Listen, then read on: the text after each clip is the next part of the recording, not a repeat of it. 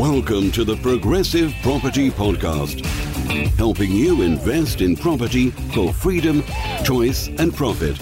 You'll learn new, innovative and multiple streams of property income, whether you want to start, scale or systemize, and even if you don't have deposits. So welcome to the Progressive Property Success Stories. This is an old segment with a new lease of life, and our intention is to do one of these per month, so you need to keep watching. Now this month we are very excited to start off with our very own Nick Thorpe, PPA mentor. So for those who don't really know Nick, I'll do a mini overview and then let you jump into it. So Nick has been a mentor with the Progressive Property Academy for around about 8 years now, having sourced over 450 properties, built developments up to a GDV of 8 million, having built and exited multiple businesses. He is well versed to be able to help and support you. So welcome, Nick, and thanks so much for joining us. Thanks very much. So I've done a mini overview, but you tell us a little bit of a background in terms of kind of life before Progressive, life before property. What were you doing? And give a bit of context to the listeners and watchers. Yeah, great. Yorkshire boy, Yorkshire man now, I suppose. Grew up in kind of pretty rural area, pretty standard, upbringing. And then the first kind of career choice, the first chapter of my life was the military. So I kind of ran away, joined the army and... I kind of lived a bit of a boyhood dream. Joined as a soldier, managed to commission. Left as a kind of an officer in the army, and I did para commando training and all the bits and bobs in between. So a bit of a change into the property world. Very similar. It kind of set me up for carnage. For all things property, really. And that was kind of 16 years up until kind of late 20s, early 30s. And I kind of left with a dream of, buying some houses and living off the rent.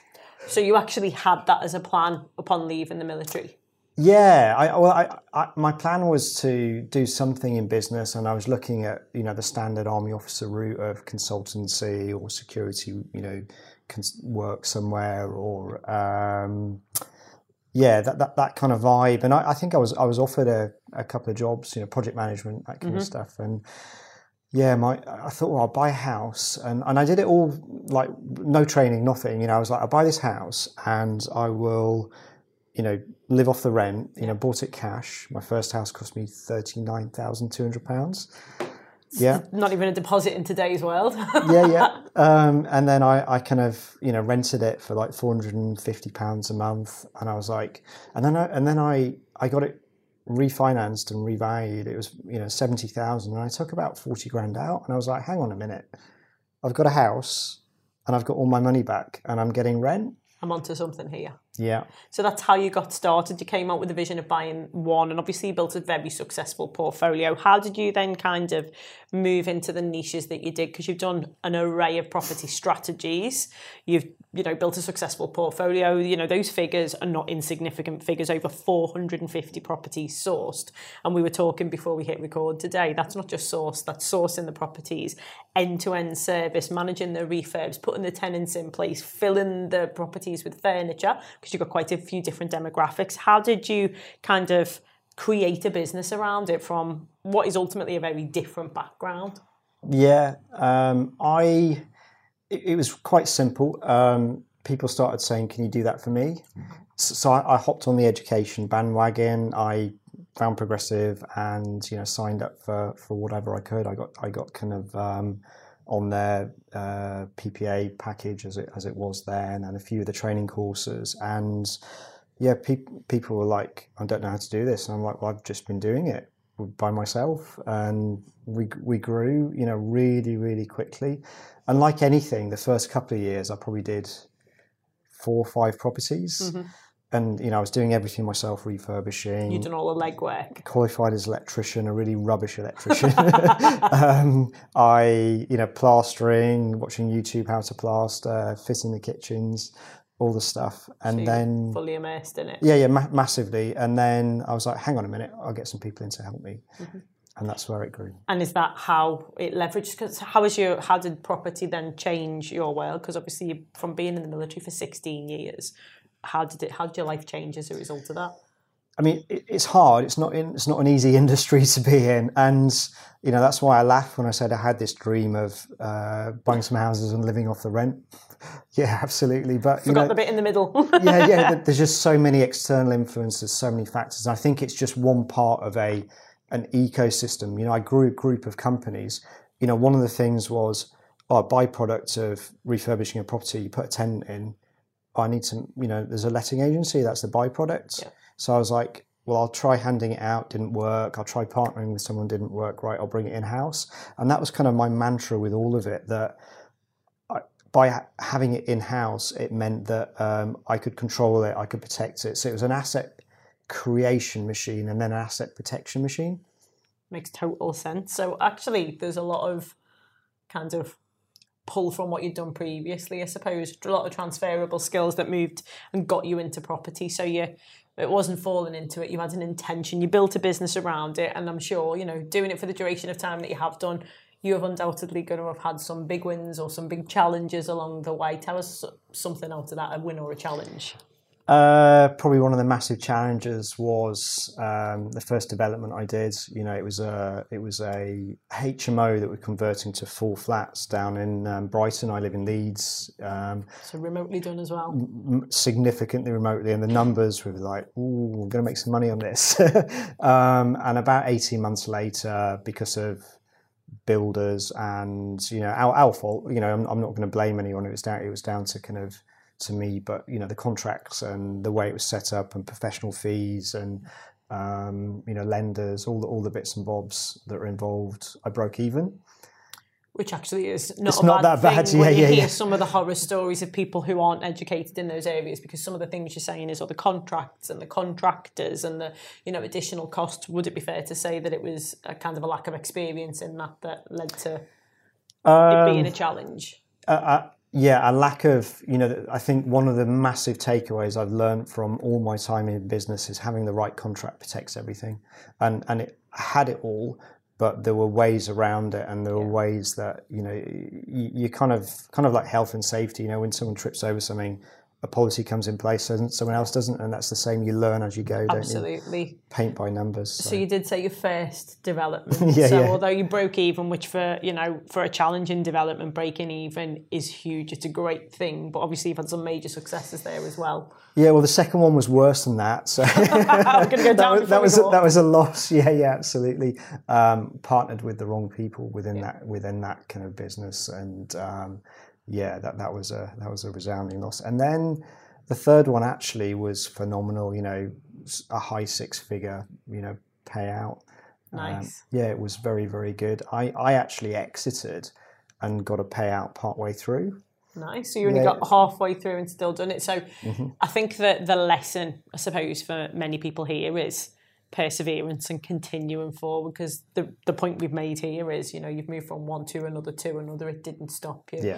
That continually moving forward and consistency. So what niches did you then settle into, because you've done a lot of different property strategies and developments? Yeah, I got really good at HMOs, and in the area in Yorkshire where I operate, I found kind of nice spots where 4 to 7 bed. The biggest I've done is 28 bed HMO, but 4 to 7 beds HMOs.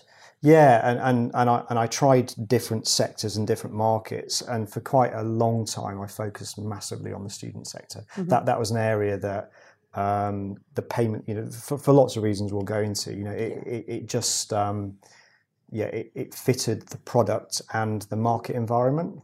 So timing as well as time served as a result of it. So one of the things that we did look at earlier on is just to give you some statistics around this. During 2021-2022, in the academic year, there were 2.2 million full-time and sandwich students within the UK, 2.2 million.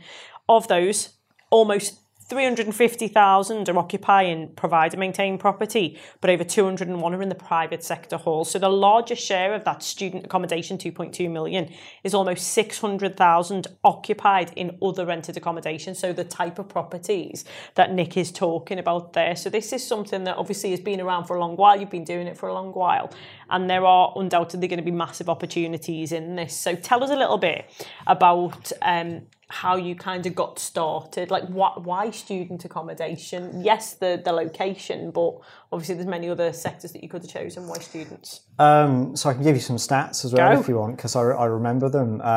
The town I was operating in, 168,000 population.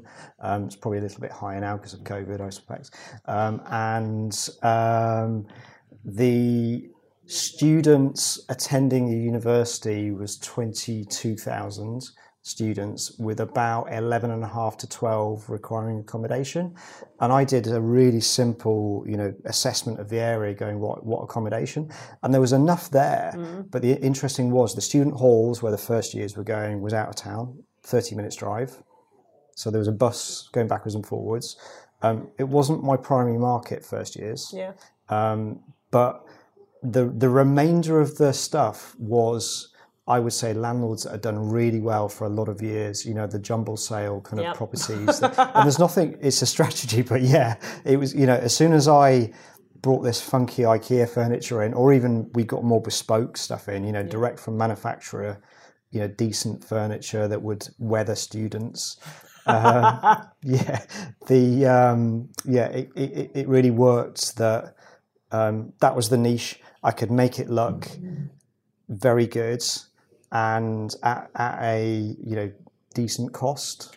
And I think that's the key, isn't it? Having a good understanding of it, because a lot of people will look at the likes of student accommodation. I know that when I first started looking into property, the assumption was what you saw, the jumble sale. Mismatch. I got this out of the local skip. My aunt was giving this sofa away. Nothing matches. Everything's been thrown together. So you picked a bit of a niche in that way. Would you say it was kind of a boutique style, or was it just the calibre of the furniture, etc., and the decor brought in a different calibre of client? So interesting. I think when you start with this stuff, you go, right, what do I like? And then actually the lesson is obviously you go, well, what's required?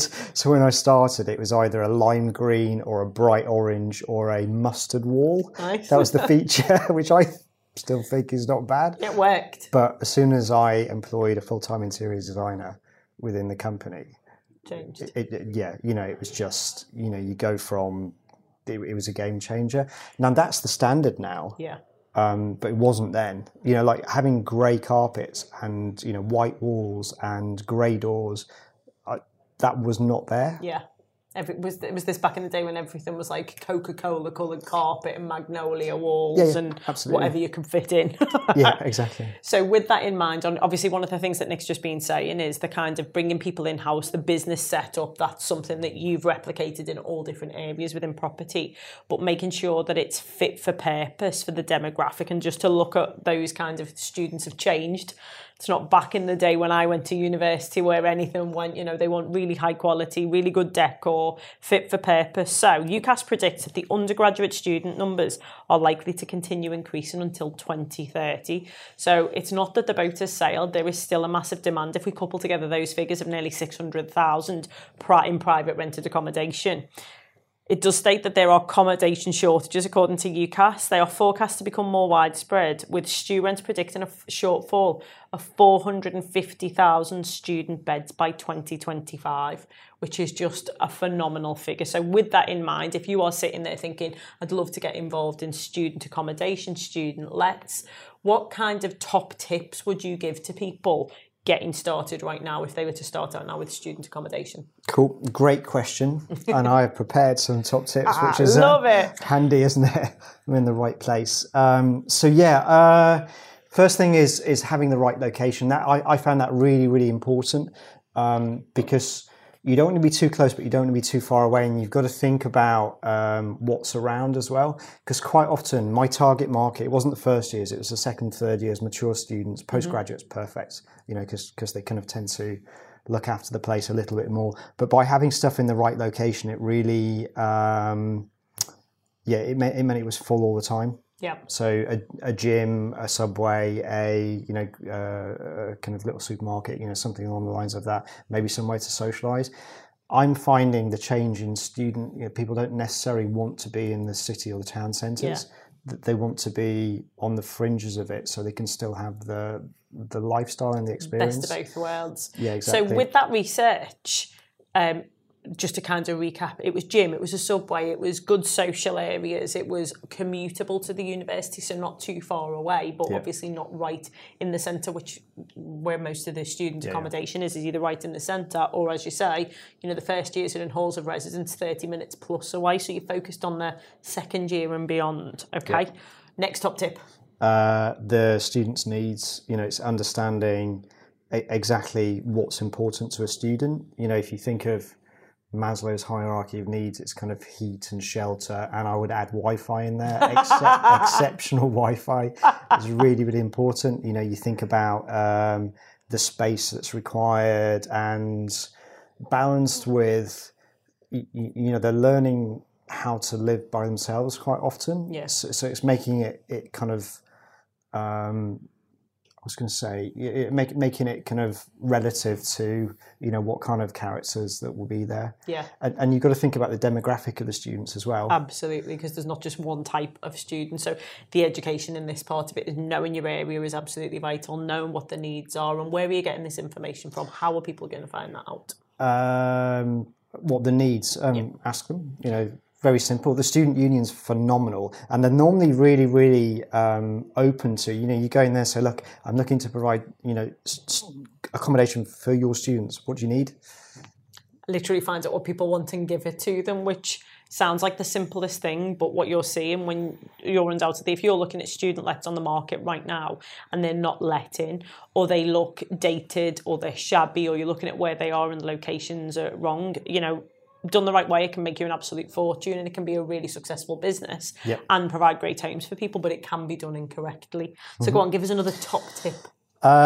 Furnishing, really, really important. How you furnishing, really simple example is our sofas were ply lined underneath, so if anyone jumped on them, they didn't just bounce through. Really, like 100 little things like that we learned over the years. Stuff would last a lot longer, so we weren't paying top dollar for the kind of strongest best, because we know it would you'd have a turnover of it anyway. Stuff like having the router central rather than the front room, stuff like enough plug sockets for everyone, stuff like somewhere to hang your coats, stuff really, really important. And also within the kind of furnishing, it's making sure that they've got everything they need, but you'll find over the years of having these properties that they kind of grow and adapt. It's like, where did that sofa come from, and why have I got a kind of 5 knife sets in the kitchen? Or I suppose especially if you're looking at the second year and beyond market, people are accumulating their belongings as a result as well. So this is really important to note, because a lot of people might think they have to go in and furnish it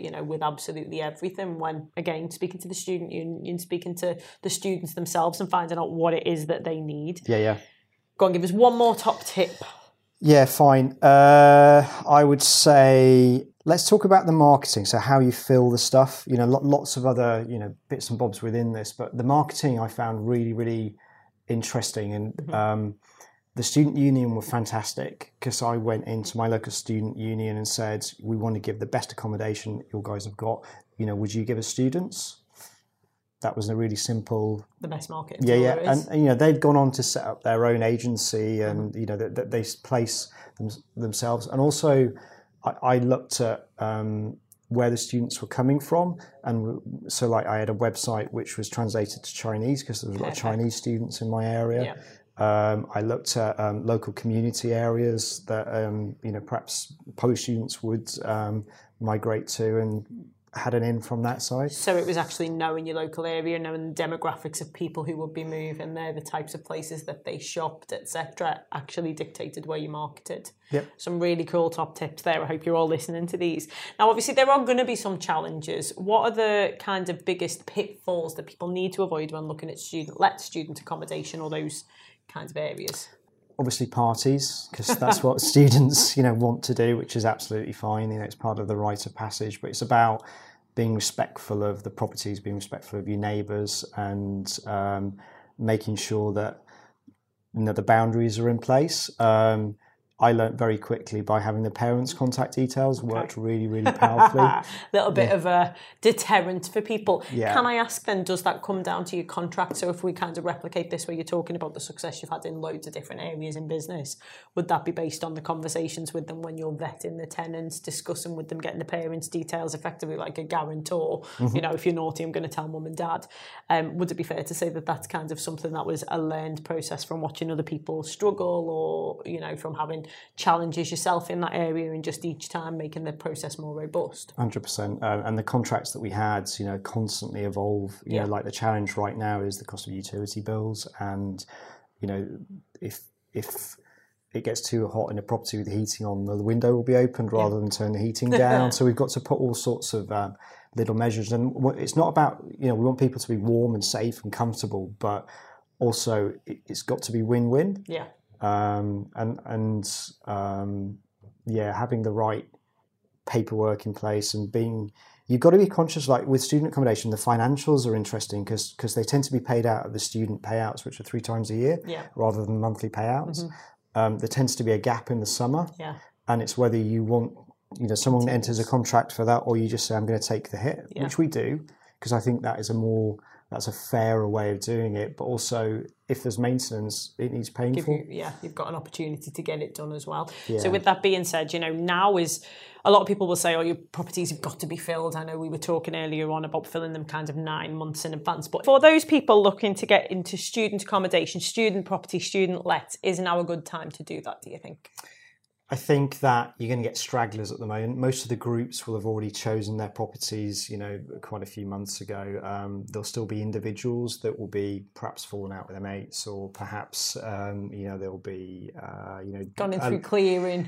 Yeah, a late addition to university or something like that. There's also an intake in January, which, you know, a lot of universities have a much smaller intake, but that's you're still going to get individuals at that point. When we're looking at, you know, letting the properties on a whole, we probably start looking January, February to let for, you know, the kind of August, September kind of intake. Planning ahead, this is really useful information, by the way, because if you're planning ahead, by the time if you're looking at properties, which we're seeing some changes within the market, you know, inflation's affecting it, all of those different things, there's going to be opportunities. By the time you've purchased, gone through conveyancing, done the refurb, especially if it's a, you know, 3 or 4 bed house that you're converting into a HMO, you could have these ready and raring to go to hit that January market. Now, this has been short and sweet, and I've still got a ton of questions that I'd love to ask of Nick. If you have any more questions that you want to ask of Nick, you want to know more about student let, you've got questions that we've not yet answered, you want to know about his development, you want to know how good or bad he was as an electrician. If you want to know anything about that, put it into the comments. What have you enjoyed? What do you want to know more of? And if it's all right with you, we'll harass you to come back. Yeah, absolutely fine. In the meantime, though, if anyone wanted to get in touch with you, whether that's kind of privately or through Progressive Property, what's the best way to get hold of you? So I've got a very comprehensive 1-paragraph website, which is www.nickthorpe.me. And then also social media, Nick Thorpe. Look like this, and my photo looks like this. So we'll put that into the comments for you as well, so you can get hold of Nick. I'm sure he's going to be absolutely inundated. Now, if you have enjoyed anything that we've shared with Nick, all of the content, hit the like button, hit the subscribe button, hit the notification bell to ensure that you're notified the next time that we go live. If you want more information, you've got specific questions that you want Nick to answer, he's got a wealth of experience, put them into the comments below, and we will see you next time. So I've been Toni Gargan, this has been Nick Thorpe. We really appreciate you spending the time. You've heard the success story from Nick, part 1, I believe. Tune in next time to see what else we have to say.